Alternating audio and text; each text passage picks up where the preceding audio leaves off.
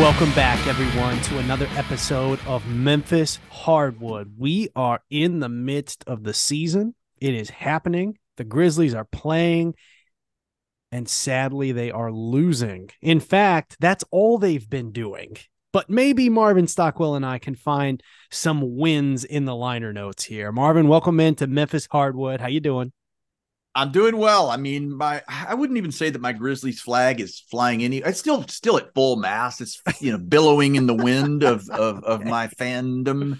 But right. But it's I'm not, I guess you'd have to sort me in the whole, like, I'm not worried yet.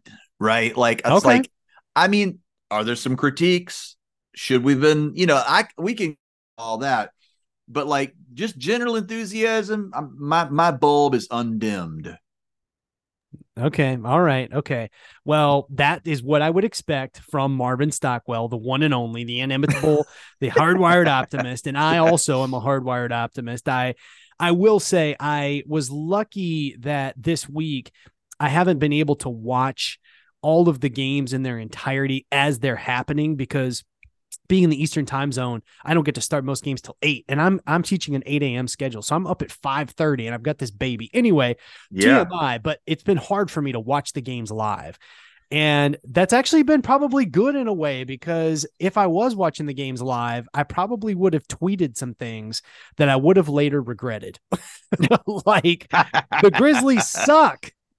Yeah. I was going to tweet But they that. don't. I know, but honestly, they do, but they don't. I mean, they suck. I mean, this version of the Grizzlies sucks. And the good news is this is not the version of the Grizzlies that's going to play for the rest of the year. Exactly. So, we'd be in deep trouble if it were. 100%. I mean, we would go, 12-70. We'd be cellar dwellers. If this was the squad, we'd be cellar dwellers. We'd be in the lottery for sure. And I mean, I think that it's worth mentioning that. And this is what Chris Harrington wrote. And by the way, when I first started this podcast, I wanted to just have an outlet for all the stuff I was reading about the Grizzlies. So You're not going to get a lot of breaking news here, right, on Memphis Hardwood, but you are going to get some analysis, right? Probably stuff you won't get in other places. What I like about what Chris Harrington wrote here, he says, it's not just that the Grizzlies are currently taking the court without 5 players who would be in their full strength 10-man rotation. It's that they're doing so without what would at minimum be 5 of their 8 best offensive players, including their best offensive player on a team that was set up to be better on defense anyway. So I think that that's really insightful, right? Marvin, here's the problem. I'm sitting here watching the Grizzlies. My wife, who tires of me talking about the Grizzlies, anything having to do with the Grizzlies, I get 15 to 25 seconds on a good night.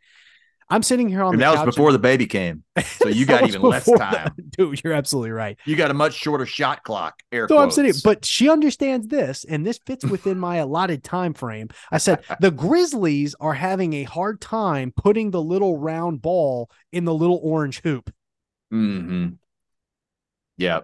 And I mean, that's just fundamentally what it comes down to. And unfortunately, Marv, in this game they call basketball, you have to put the little round ball through the little round hoop. That's a big part of it. It's a huge part. The Grizzlies have not scored more than 110 points since they started the season. They scored 110 on their last outing against a Dallas team that is an absolute sieve defensively. They are not meant to be good defensively, right? Mm-hmm. The problem was, of course, Dallas scored 125 points, which they want to do when you have one of the most gifted scorers, certainly in this generation, certainly amid other NBA players in this moment, and maybe historically, Luka Doncic may be one of the most gifted offensive players of all time. He's essentially unguardable. Doc Holliday was on Twitter, the local news reporter, talking about Luka Doncic is unguardable. That's probably true. So it's hard, right, to stop a guy like that, even if you've got a guy like Marcus Smart. Of course, Marcus Smart did an amazing job, but Marv, I'm burying the lead. The Grizzlies scored 104 against New Orleans, 104 against Denver, 106 against Washington, and 110 against Dallas. It is hard to win in the league if you can't score more points than that. Yeah. And so I just think fundamentally it is what Harrington diagnosed, which is we don't have guys who can put the frickin' ball in the hoop. Mm-hmm. We're struggling with that. Now, Yeah. what's the good news right now? The good news is Jaren Jackson Jr. is shooting 41.2% from 3-point range. He scored 30 points against the Dallas Mavericks the other night. Mm-hmm. Jaren Mm-hmm. Jackson Jr. is playing well. He appears to be having more confidence inside the restricted area with his face-up game. In other words, he can just rise right up over guys and score the ball without fouling. And I'll tell you what, I watched him in FIBA, which we talked about on the podcast here. I watched him start practicing that face-up game when he was playing overseas. And it is clear that he's more comfortable doing that. That's fantastic. 100%. Yeah. So his 2-point game right inside the arc is decent. Now he's shooting 49% from 2, which is good. I mean, he needs to be at about 50%. He's shooting 41% from 3, and he's taken 4 of them a game. So he's basically making almost 2 3-point shots per game. That's great. Mm-hmm. Jaren Jackson Jr., I think, is bound to play at an all-star level again this season. He's shooting 86% from the free throw line. That's excellent. He's averaging 18.8 points per night, but he had a couple of games where he struggled. He didn't score the ball quite as well as he could have. That first game against New Orleans, 8 points, 16 points against Washington, right? He had 21 against Denver, 30 against Dallas. I think that this is going to be a good offensive season from Jaren Jackson Jr. So big picture, I'm stoked about that. I'm excited about that, right? Yeah. The other thing that's good, your friend and mine, Desmond Bane, I have predicted that he will have an all-star season this year. And boy, howdy, is he on his way to doing that. Yeah, for sure. Averaging 26 points per game. He's shooting 35% from 3, but that's because one of the games that he had, he was, 1 for 9 from 3? He was pretty abysmal. So he had one bet, but he's going to be a lot better, right? I mean, that was the outlier that's bringing his average down. I'm going to pull up this game here. His 3-point percentage against Denver, right? I think he was 1 of 10 from 3, right? Mm-hmm. He had 15 points against Denver. Now, those are the former champs, so they knew how to key in on him. They knew he was going to be the guy. They knew Desmond Bane was the guy to stop. And when you're the champs, you can do that. You put Aaron Gordon on him, right? You put even Michael Porter Jr.'s got length to bother Desmond Bane because he's freaking 6'10". Yeah. And Jamal Murray's a good defender, right? So, so they dialed in. Otherwise, Marv, 31 points against New Orleans, 26 points against Washington, 30 points against Dallas. Mm-hmm. Desmond Bane is clicking. He had 5 assists against New Orleans, 5 assists against Washington, 3 assists and 6 rebounds against Dallas. So, again, on the offensive side of things, Desmond Bane and Jaren Jackson Jr. are doing great. They're playing well. Yeah. And I think one more encouraging piece of this, because this is the Grizzlies positivity train. I mean, there's plenty, right, that we could sort of point to, right, that's not going well. You know who else is playing great? You know who it is. You know who I'm going to say. You know who else is playing great? Who's that? Marcus Smart. Oh, yeah. He's been freaking awesome. Yeah. 23 points against Dallas, 50% from 3, 20 points against Denver, 43% from 3, 17 points against New Orleans, only shot 33.3% from 3, but still very, very good. Marcus Smart has been, I think, Matt Hrdlicka. I think he's been as billed, but that's what I was going to say. Matt Hrdlicka has said he's been as billed, but I think he's been better. You got to remember, over the course of his career, Marcus Smart has averaged 11 points per game. This year, he's averaging 17 points. Interesting. So he is having a better offensive season. His 2-point field goal percentage, 71%. His 3-point percentage, 39% on 7 attempts per game. Yeah. That is much, much better in terms of his overall shooting than he's been historically. Now, it's a small sample size. He's shooting 67% from the free throw line, which suggests, in terms of his shooting ability, right? He may not be as gifted as a talented shooter. So the small sample size, maybe he's outperforming. But the truth is he's performing at a level that the Grizzlies need him to perform right now. His effective field goal percentage of 64% is amazing. So the big picture, what I'm trying to say offensively, the 3 guys that you need to be playing well right now to make a fairly positive projection going into the future, Jaren Jackson Jr., Desmond Bane, Marcus Smart, they're playing well, Marv. Yeah. Yeah. You add a fourth guy to that, a guy named John Morant, and you put a real center out there, or at least get some more length on the floor when Jaren sits. Because as Harrington pointed out, Xavier Tillman Sr. is probably going to stay as your starting center. But the problem is when Jaren Jackson Jr. goes to the bench, even if Xavier Tillman is out there, you have no link. So the Grizzlies will sign Bismack Biyombo on Friday, and he will join the Grizzlies, as has been widely reported, and he will help solve that problem. So you don't get Steven Adams back, but Marv, you got your three most potent offensive players. You add the best offensive player back in not only on the Grizzlies, but maybe one of the top 5 most talented offensive players in the league in game 25, right? Yeah. And so you're going to be cooking with fire. So, I mean, what does that all mean? What are we supposed to, how are we supposed to feel in the meantime, Marv? What are we like, how do we get up for the Grizzlies, right? Because I see a lot of people just counting down till the day John Morant gets back. Is that how we ought to be approaching this?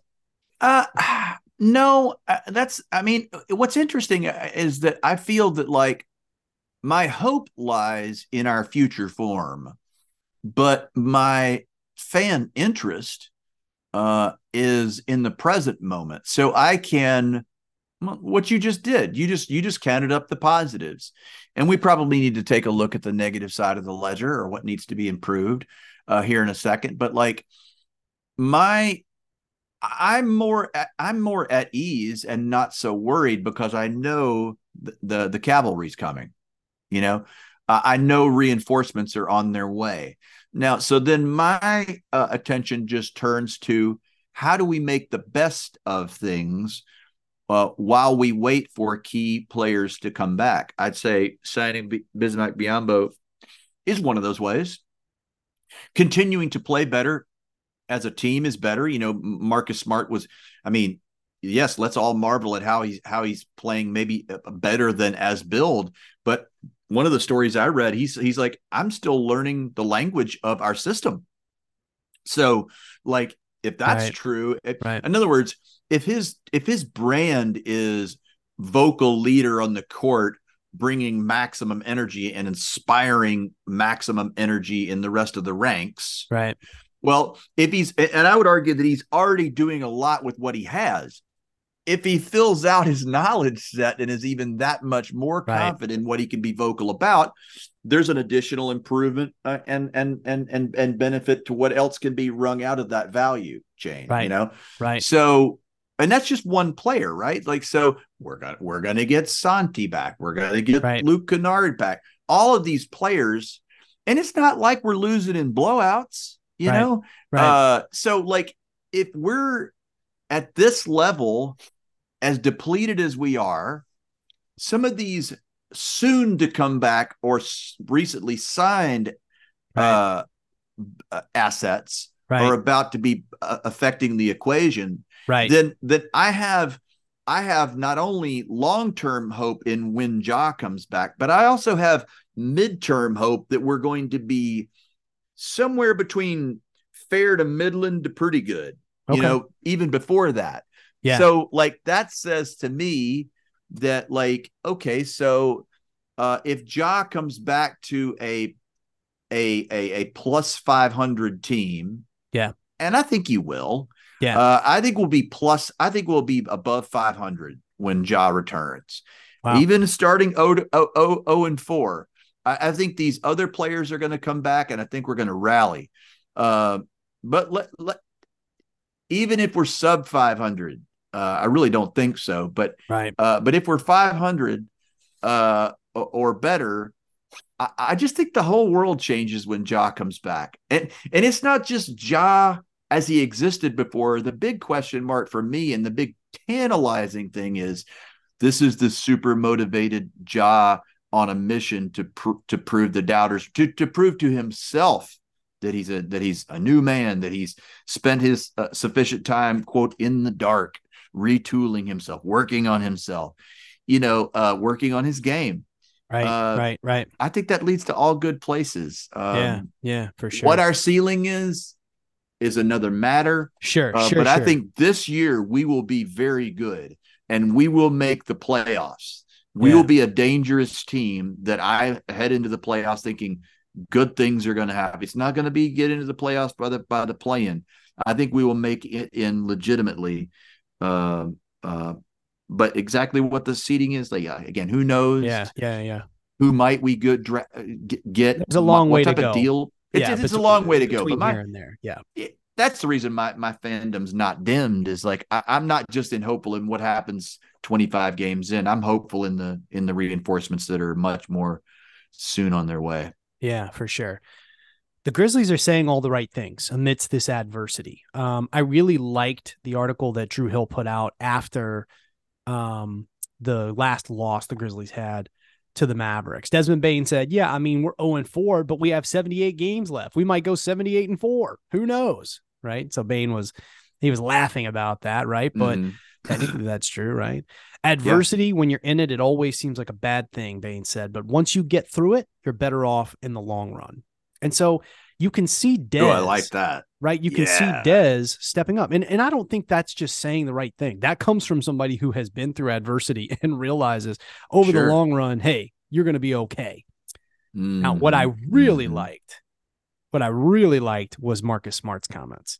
Marcus Smart said, there's no better feeling than going into someone else's house and winning. We are desperate for one. We need one. And that's going to start on Wednesday night. That's tonight. I love that. And I mean, and Marcus Smart said, I love every last bit of this challenge. I've been challenged my whole life growing up. I never ran into an obstacle that I could not overcome. And this is one of those things for me. For us, as competitive as we are, we need a challenge. This is only going to make us better. This is adversity. It's something that we're going to go through, and we're going to do it together because we need to go through it. Yeah, man. I mean, that to me, you couldn't like script that that is such authenticity. Beautiful. I mean, I think that's why we in Memphis will love Marcus Smart, right? Yeah. We love Marcus Smart because in Memphis, we know a little something about adversity. Yep. In Memphis, we know a little something about obstacles that you have no way around. You have to go through them. We know a little something about what it means to say, yes, we are facing adversity, but you know what? We need this adversity. Yeah. Because when you have adversity, when you say something like, I need this adversity, it's because you know you are going to continue to face challenges. And you need to be steeled to deal with those challenges. And if you grow up in Memphis, as we did, right? If you live in Memphis now, you need look no further than some of the things that continue to press upon the life of the city. Yep. To understand why Marcus Smart fits in so well. He really does fit. Yeah. I know why. I know a lot of people, and I'm trained as a historian. I'm a professional academic. I teach and write for a living. That's what I do. I'm paid to be critical. So I get it. A lot of people say the link between basketball and the city of Memphis gets overplayed. Let's be clear. This is a child's game. These guys are getting paid millions of dollars to run around and put the little ball through the little hoop. There ain't nothing about that resembles what it means to grow up in Orange Mound or to grow up in South Memphis or to grow up in Boxtown in poverty. So miss me with that. Oh, it's all blue collar, grit, grind, et cetera, et cetera. But I'll tell you one thing. Aside from the fact that the Grizzlies have given the city hope, something to root for, something to feel positive about during times when there hadn't been a lot going on.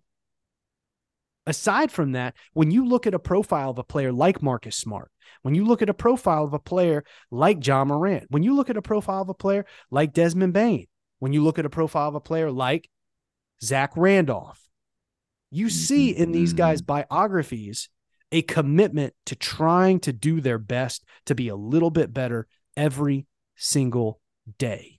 And whether that means trying to jump a little higher, run a little faster, just improve my skills. I wasn't selected to be the guy who was going to come out of the draft. I wasn't recruited by major institutions. I was cast aside by teams. Whatever that looks like, people in Memphis who have faced those same kinds of challenges, whatever that looks like for them, they can relate to that. Yeah. Yeah. It's even Derrick Rose coming back. It's even Derrick Rose being written off. Oh, he doesn't have any player value. 100%. And listen, Derrick Rose has not been playing particularly well in terms of the plus minus on offs, right? But the point is, he understands, like, all these players and like every single Memphian, what it means to face adversity and have to go through it. Yeah. So I'm not trying to say that, oh, because the basketball team does well, Memphis is doing well. Absolutely not. But what I am saying is that we're all human beings. And when we see this team facing adversity 0-4, damn, sometimes it feels like Memphis is 0-4. Sometimes it feels like Memphis is 0-12. Sometimes it feels like Memphis is 0-82. Yeah. Like, we haven't won a for game sure. all damn season. We haven't won a game in years, right?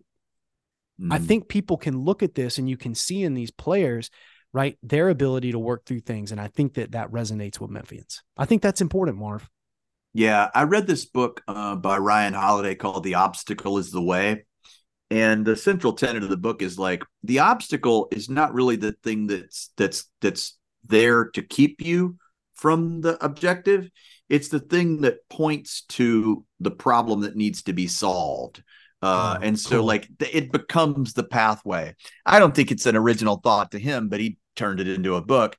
And then it's a great concept to kind of just take in just one gulp, because I found that's true even in my own civic work. If there's a thing that's the nagging problem, and it seems like it's the obstacle. Well, because it's the very thing, it's the boulder you got to keep hammering on until it finally shatters. Yeah. Or you've got to think your way through it. There's no way around it. You have to go through it. Right. Exactly. And I think that's exactly what Desmond Bain is tapping into. And sure. There's a reason why phrases like "whatever doesn't kill you makes you stronger" endures. It's because people have had an experience of it. They've suffered a loss that they feel like they can't come back from, but yet they do. Right. So, and then sports is a great metaphor, right? So, and the Grizzlies, the ethos of the Grizzlies, it seems to be, it's interesting how the players that we select tend to give voice to the aspirations and even the feelings of being setbacks and facing them honestly seem to resonate through with the players that we have come play on the team. 100%. It is uncanny. 100%. No, definitely. I mean, just to think a little bit more about what is working amid this adversity, right? For the Grizzlies in terms of a basketball approach, I think the defense is something that we can point to say, hey, you're serviceable in this area. So the Grizzlies are sort of middle of the pack defensively right now. They're not an elite defensive team, but again, a lot of their personnel is not available to them. So opponents' field goals made, the Grizzlies are right in the middle of the pack. Opponent field goals attempted, right? So the number of shots that opponents are getting off, Grizzlies are a top 10 team. Opponent field goal percentage, the Grizzlies are right in the middle of the pack. Opponents three-pointers made, this has not historically been an area of strength for the Grizzlies. So, of course, the Grizzlies are struggling there. That's one area the Grizzlies are going to have to continue to button up. The Grizzlies are basically second to last in that statistic. The people continue to shoot really well against the Grizzlies from three. In terms of three-point percentage, again, the Grizzlies second to last in that category. So opponents are shooting 41% from three. And we've noticed that. We've seen that. It seems like, some role player is going to get hot, right, for the team that's playing against the Grizzlies, because the Grizzlies just have continued to really struggled with that. And this is another interesting statistic, right, that points to some of the challenges the Grizzlies are facing. The opponent's offensive rebounding percentage, right? The Grizzlies, believe it or not, are actually a top 5 team with that. And I think that's due to Xavier Tillman being able to get in there and get on the boards. I really think he's doing a pretty good job with that. Now, the defensive rebounding is a little bit of a different story. Memphis is bottom third in that. So again, there's not a lot of sample size to work with, but I think you can see some areas that continue to be perennial challenges for the Grizzlies, limiting 3-point shots, being able to work the glass. This is something that obviously the Grizzlies had the benefit of Steven Adams, but you're going to have to see guys who are stepping up. And I'm still in some positive territory here, Marv, because one thing I just want to shout out, I want to talk for just a second, is about Zaire Williams. Zaire Williams is, to me, filling the role that needs to be filled in that starting unit. Now, can he be better? Yes. But Marv, he's averaging 7.5 rebounds and 11 points. That's totally decent, right? For your fifth, basically your fourth best option, right, on that starting unit. Now, Zaire Williams needs to improve his shooting percentages. He's only shooting 32% from three and 41% from the field. But still, I think, I'm feeling, Marv, pretty good about Zaire. Boy, better than last. I mean, last year he just seemed lost. He doesn't seem lost anymore. He seems back to being himself. Right. So it's really just a matter of like the Zaire Williams of last season, like just almost like didn't compute. I'm like, what happened to that guy? Right. Now it's like, oh, okay, no, there he is. He's back. Yeah. And now it's just a matter of like optimizing his game. But I mean, I feel like the energy and all that I like about Zaire is back. It's just about reps. Yeah, for sure. So, I mean, here's a couple good things. He's shooting 53% from two. So his effective field goal percentage, his overall field goal percentage is so low because he's shooting not very well from three. Now, he's putting up 5.5 threes per game and he's canning 1.8 of them. So, I mean, it could be worse, right? Like I think he needs to keep hoisting them and he needs to keep trying because the shot looks good and he's got length and he can rise up over guys on the perimeter. So I say keep giving him reps. And I mean, when you look at some of the other options, and this is where we're going to get into the negative territory, Marv. Okay. Jake LaRavia has been awful. He's been awful. He's shooting 20% from three, 31% from the field. And that's not going to cut it. That is not going to cut it. He was billed as a shooter coming out of college, right? That's what he could do. And I mean, even Ja has been like, he's a sniper, right? He's shooting 2.5 threes per game. He's making less than one. His 2-point field goal percentage, a little bit better. It's at 50%, but he's only taking 1.5 shots per game. He's only playing 13.3 minutes. But Marv, he's got to give you something. If he can't shoot the ball, then he needs to rebound the ball. 1.8 rebounds, not good enough. He's not giving you an assist. He's not giving you a steal. He's not blocking anything. What is he doing for you? So taking up space. He's just taking up space. So there's one of your problems. David Roddy. Now, I think David Roddy is a rotation player. I think David Roddy is an NBA caliber player. The good news about David Roddy, Marv, he's shooting 40% from three on 2.5 attempts per game. So he's basically canning a three every game. His 2-point field goal percentage, 53%. That's good. His overall field goal percentage, his effective field goal percentage, 56%. That's solid. The other thing, he's getting you rebounds. 4.5 rebounds per game. The challenge is that you can't be overly reliant on David Roddy to be a scorer, right? I mean, he's playing 24 minutes a game. He's giving you 8 points. I think David Roddy's going to be better this season than he was last year. Yeah. I think David Roddy is a good player, but you just don't have enough offensive firepower, which brings us to Luke Kennard. Yeah. Obviously, very unfortunate in the second game of the season. Took a shot. Was it an elbow into the head? Yeah, he took a shot to the face and bloodied his nose. And then he had to go into concussion protocols. So that sucks. Yeah. He basically only played in the New Orleans game, 15 minutes. Oh, shoot. He must have gotten his nose bloodied in that game. So he's only played in that one game. So we haven't really been able to see what could be the holy grail for this team, which is Desmond Bane, Luke Kennard, John Morant when he gets back, right? But let's put Marcus Smart out there, penetrating, Jaren Jackson Jr. So, I mean, tonight, he's going to play tonight. Good, so good. You would hope that Luke Kennard is going to give you a boost, right? Because last year for the Grizzlies, Kennard gave you 11.3 points, and he did that for you in 25 minutes per game. He shot from 3-point range 54%. League best, yeah. Right. So you hope that's going to give you a boost, right? And then the last piece, right? Santi Aldama. Santi showed so much promise as a playmaker through FIBA play, looked really good in preseason play. And Marvy hasn't logged a single minute for the Grizzlies, and that won't start tonight. He's ruled out for tonight as well. What's the problem? He's got a high ankle sprain is what they said. And I see. Unfortunately, the high ankle sprain tends to be worse than a low ankle sprain. So now Coach Jenkins is like, hey, he's day to day, nothing to worry about, right? But once we see Santi in action, I definitely think that's going to help Marv. So we're bringing Luke Kennard back tonight. Hopefully we get Santi Aldama back shortly. We're bringing in Bismack Biyombo. He'll be available, I think, for the game on Friday. I'm sure he's probably already in Memphis.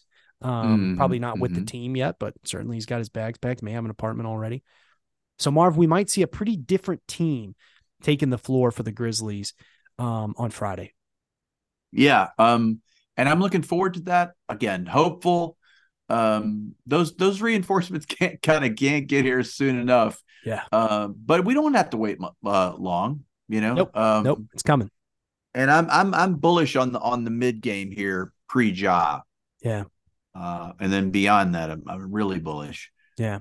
Well, we'll see. And we're definitely going to break it all down right here on Memphis Hardwood. Marv, the Grizzlies have got a little bit of a softer schedule coming up, but the problem is it's going to be on the road. So they'll take on Utah tonight in Utah, hard place to win.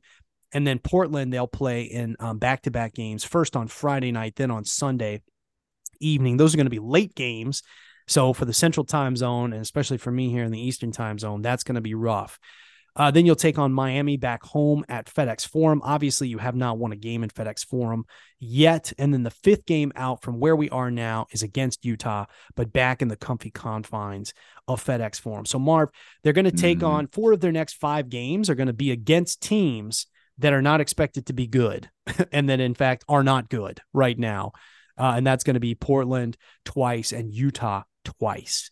They'll take on Miami. Miami has struggled to start the season. They've only won 1 of their 5 games so far. So, Marv, I mean, over the next 5 games, can the Grizzlies get back on track? Anything you might predict in terms of what might happen for this team? I'd certainly like. I mean, I'm optimistic. I think we can. I think if we've done this well, which is not to say obviously not 0 wins. But again, they haven't been blowouts. And I do think there's something in terms of just like wanting to get the monkey off your back of notching the first win. It's not, I don't think it's a matter of a lack of energy. No. I mean, I think this next stretch can be really good. But that said, we're adding a lot of new variables. So, I mean, yeah, no, I think it can be good. But sounds like you're counseling more patience. I'm totally counseling more patience. You know me so well. Yeah, I would agree. I think if the Grizzlies can go 3-2, that would be a smash success over the next 5 games. That would put the Grizzlies at 3-6, which is still pretty underwater. But hey, at least you can get a few wins. I think it's probably more realistic they'll win 2 of the next 5 games. And so I think they'll end up being 2-7. So it's going to be a slog to get back to the point where John Morant can rejoin this team.